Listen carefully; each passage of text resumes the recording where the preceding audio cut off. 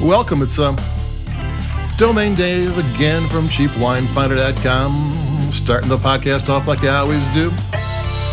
And today we have a wine from Costco. It's called the Hook or Crook Cellars Reserve Lodi Chardonnay 2020. This is a wine we received as a sample. We don't do a lot of sample wines. When you're the Cheap Wine Finder, it doesn't matter. If we were the Grand Cru Wine Finder, we'd be begging people for wine, but you know, we can cover it ourselves for the most part and talk about the wines we want to talk about. But this one kind of fit the theme, you know?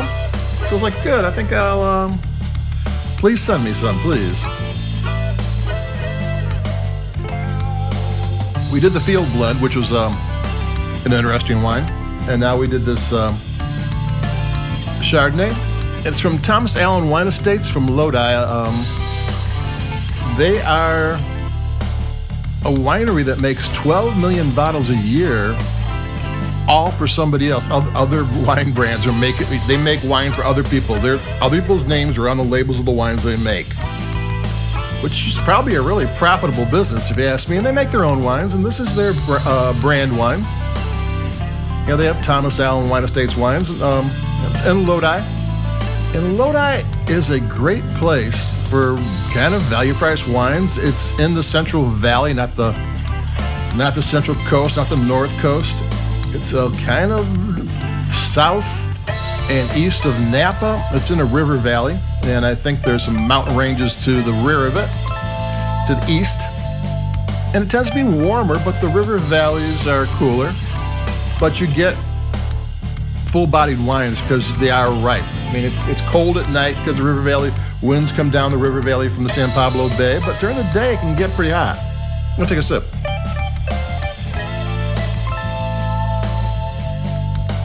The concept behind these Hook or Crook wines is they want a $12 or under wine that can compete with wines at twice the price. And they don't go overboard in telling you what it's about, but they do tell a few things that go, oh, that does make a difference. The first thing they do is they barrel ferment their Chardonnay. Most people will use stainless steel. Stainless steel, once you buy it, you can use it over and over and over and over again. It's easy to clean. It's economical. It gives you the same results every time. Now, since they're making 12 million bottles of wine for other people, they might have a lot of barrels hanging around, so it might be a good move for them to use that, but that's still a more expensive technique than you usually get in the $11 and $12 range or whatever this is at Costco. I've seen these things down for like $6 or $7 at Costco. I don't know what they currently is now. So it's barrel fermented, which is the old school way, and it also means you have to have a lot of barrels. And they didn't mention that they're the huge barrels. They're probably the Barriques, the Bordeaux style, so you need a ton of barrels. And another thing is that it's cold fermented.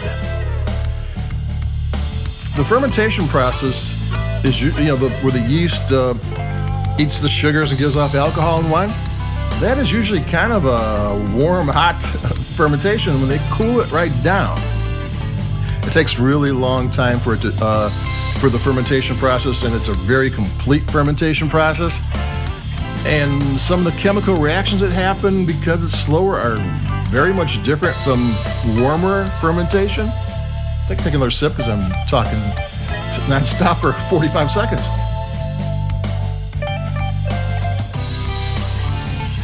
So with cold fermentation, you get a whole amount of different flavors, which the winemaker is trying to put in there. And a typical fermentation process for a Chardonnay, in the $11, $12 range, the fermentation is going to last 2-3 weeks. Here it lasted 30 to 45 days. The reason why they have a range 30 to 45 days, and also they further barrel aged it, or aged on oak anyway, they didn't say barrel, for 6 to 9 months, is I imagine they have different lots doing different things to them. So when they blend it together, it's not all the same. So you might get the 30-day fermentation process with 9 months of oak, and in a 45 fermentation with 6 months oaks, or vice versa or something, just so it brings different elements to the wine. So that's what you got. So this is actually,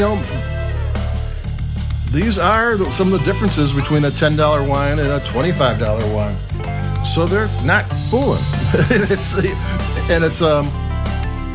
And for an inexpensive wine, it tastes kind of along the lines of a Napa Chardonnay, a classic Napa Chardonnay. Where you got some real, they want to show off that they had oak barrels. And I'm going to take another sip. You do have those flavors, but it's still sleek and modern. I mean, you're still getting butterscotch, you're still getting creamy vanilla, you're still getting lemon and all that type of thing, and exotic spice a little bit, and some tart flavors and some sour flavors and some ripe flavors.